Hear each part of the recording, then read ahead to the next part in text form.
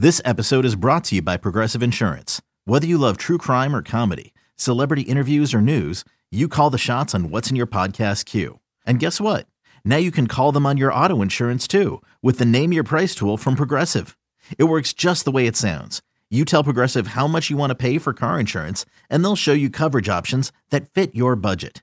Get your quote today at Progressive.com to join the over 28 million drivers who trust Progressive. Progressive Casualty Insurance Company and Affiliates. Price and coverage match limited by state law. You could spend the weekend doing the same old whatever, or you could conquer the weekend in the all-new Hyundai Santa Fe. Visit HyundaiUSA.com for more details. Hyundai, there's joy in every journey.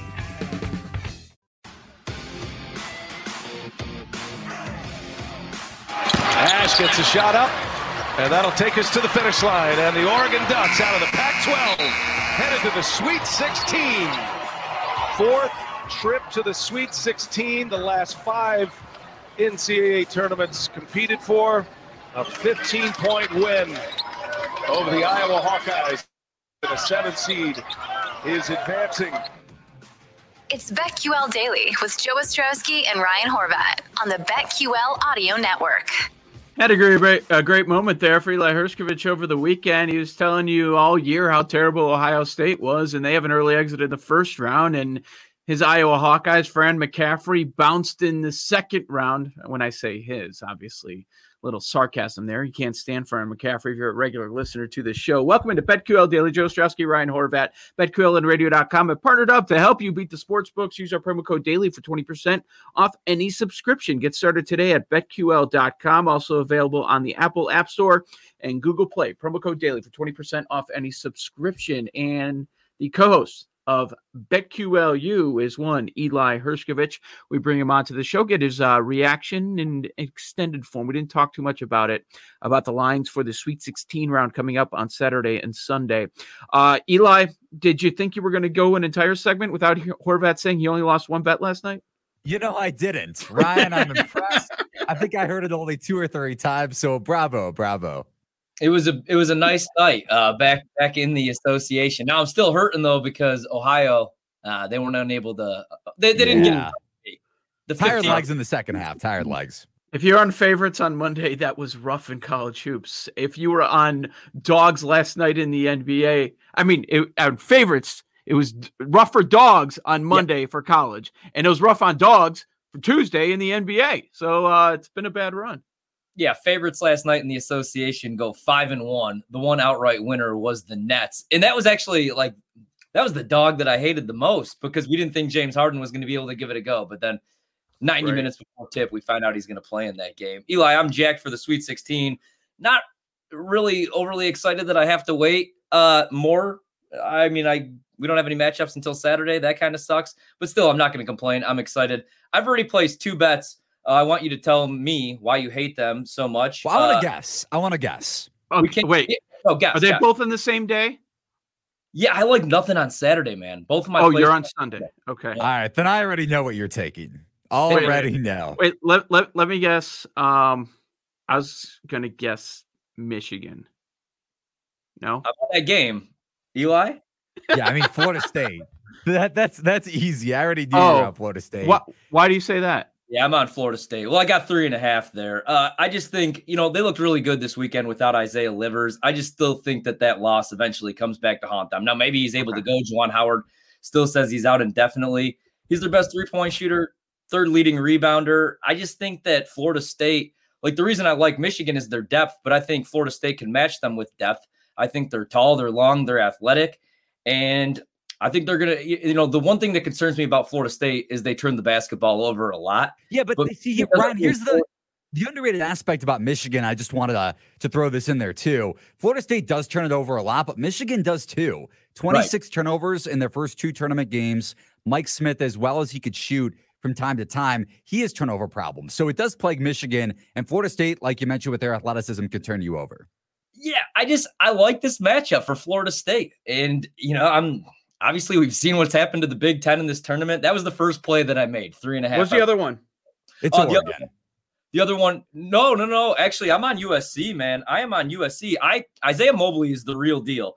And I shouldn't pay attention like to what's said post game, but his post game comments about Oregon saying that they stole the Pac-12 championship from them. Also, if you look at the matchup, like USC. Wait, whoa. Stop. Well, I got to stop you there. You think any team playing in Sweet 16 round is not motivated to do everything possible to win? No, I'm just saying that he's like on another level right now. And also USC has already knocked off Oregon. They beat them by 14 in February, and Mobley didn't even play in that game. I know everybody's going to be on the Ducks. I like USC probably more than most. Everybody's not on the Ducks. Like the line has moved up. 2.5 now from 1. Yeah. It's a 2.5. Yeah. Yeah. I'm sticking with it. So those are my two favorites. I'm going with Florida State, and I am going to play USC. Now, Eli, why am I dumb? Yeah. I hate to say it, but I like Oregon. Okay. Yeah, I like Oregon too. Let's go back to the first matchup. So you mentioned Isaiah Mobley didn't play, the brother of Evan Mobley, likely top 2 pick, one of the best players in college basketball. Oregon got up to such a slow start in that game, and Taj Edey hit, I think, 3 threes in the first 3 or 4 minutes of it to make it a double-digit lead for USC. Oregon cut the lead to 10 in the second half. I think we were actually both on the Ducks in that game, Ryan, or at least I was, I remember. And Oregon had a shot. I took them live. They covered that, but couldn't cover the closing line of 4.5. But you look at this matchup, and you mentioned how USC is motivated because of the Pac-12 with Oregon, and then Oregon winning the regular season conference title. Oregon also, again, they have motivation because they lost that game and they weren't able to set up their press. They weren't able to set up their matchup zone, which Dana Altman has one of the best matchup zones in college basketball. But what Oregon can really hurt this USC team is if they can control the tempo. If Oregon is able to speed up USC in transition and hit threes, USC is one of the below average. I don't want to say one of the worst, but a bottom 100 opponent's 3-point scoring rate. So if LJ Figueroa, like he did against Iowa, if he can get hot, Chris Duarte, man, if he was on Duke or Kentucky, this would be a Naismith candidate if he's healthy, and he was banged up for some of the season for the Ducks, but he is so athletic. That's how Oregon really dominated Iowa. So if Oregon can control the tempo against the Hawkeyes and they shoot the 3 ball like they did against Iowa, and that's a USC defense that can give it up, I think Oregon covers the spread. And I'm with you, like, and especially if I bring up Mobley, you're like, okay, what did he do this year? What did he average? 9 points, 7 boards. So it's not like his numbers jump off the page. He was good against Kansas, yeah. What did he have? 17 points, 8 boards, 4 assists, and he just looked like he's just playing on another level. And if your X factors are going to play like that, I just like this matchup. But I kind of figured you guys would both like the Ducks, especially you, Eli, and I know that that's your squad. So those are my 2 favorite plays.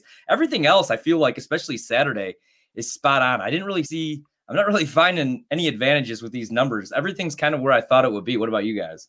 Well, Eli, quick follow-up on Oregon and USC, since you said you like the Ducks. Do you think it sticks at this number of 2.5? Is this as high as it's going to go? Or could it climb to 3 at some point this week? And anything else that you like on the Sunday card since we started there?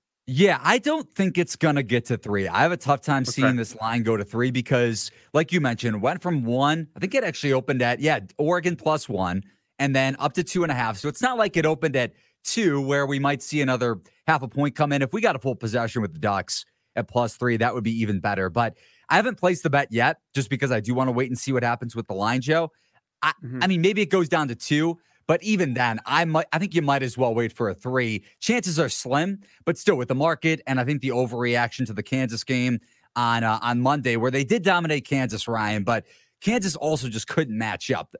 Bill Self looked lost in the first few minutes. He put Marcus Garrett on Evan Mobley, which wasn't a bad matchup, but they just couldn't solve that USC zone with that length. And if you're going to go zone against Oregon, as opposed to an inconsistent 3-point shooting team for the Jayhawks, Ducks can hit 3s. And if you're going to go zone against Oregon, that's going to be a mistake. So I doubt USC goes that route. But going back to Sunday, I do like Florida State a lot in that matchup against Michigan. That line, Joe, I don't think it's up to 3. And it did get up to 3 yesterday, came back down to 2.5. Money came back in on the Seminoles. I think this line probably goes down to 2, 1.5, probably closer to 2 by tip because, like Ryan mentioned, Florida State's athleticism can dominate, especially in transition, if they could turn Michigan over. And Michigan is a below average, similar to USC with their opponent's 3-point scoring rate. Michigan allows a ton of points inside the arc. So Florida State can get to the rim in transition with Scotty Barnes, even though that half-court matchup against Franz Wagner might be tough for Barnes. I think Florida State's able to cover this spread, keep it within a possession, and likely win this game outright. I think Florida State's getting to the Elite Eight. So you don't think that 3.5 or that 3 is back? You think it's going to be 2.5 too? I don't think it's. I think you got a great number of 3.5. However you got that, that's a great number. Minus 130, but no big deal there. Well, it is. It's a big deal. I'm telling you, it just jumped right off the page. Like, I love Florida State, and that always comes back to haunt me in the long run. Any team from the ACC always comes back to haunt me. But again, I just think that's the perfect matchup. And I think that they're just tall, they're long, they're athletic, and their depth is going to match up well in that one. Eli, Oregon, Florida State, that's what you like on Sunday? Yeah, leaning towards Oregon. Again, haven't placed the bet yet, but I will have a bet in on Florida State later today. I don't think that line gets up to back up to 3 that Ryan got it at, because it was probably unjuiced. Standard minus 110 price on Florida State plus 3 last night. What would you bet at minus 130? I would not bet minus 130. That's one thing. I know. How about on Saturday? What do you like?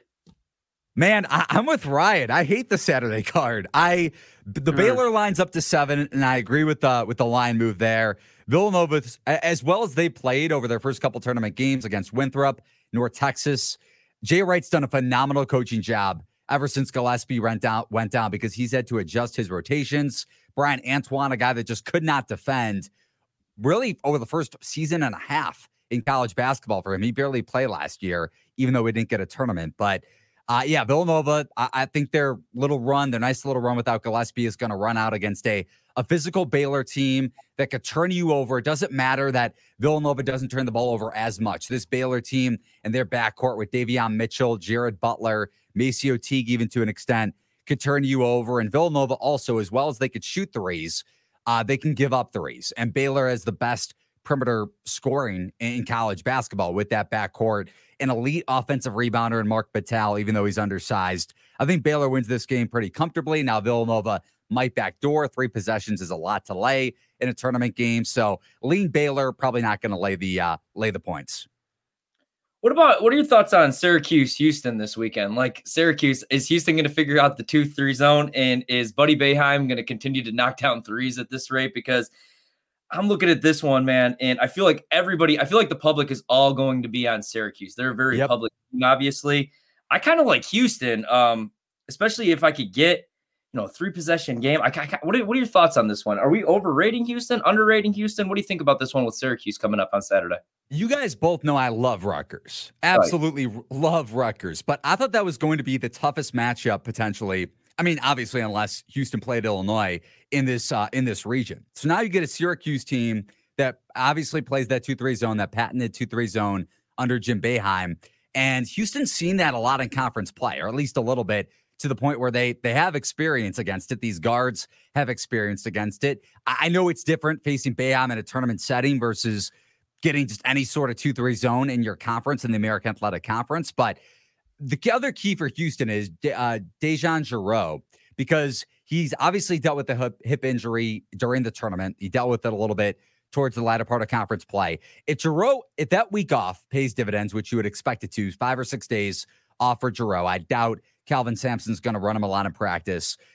That's a big get for Houston to get him healthy, because we go back to the Rutgers game on Sunday, the missed dunk by Miles Johnson leading to the Giroux 3, but that cut it to a 5-point lead, and then Houston comes all the way back.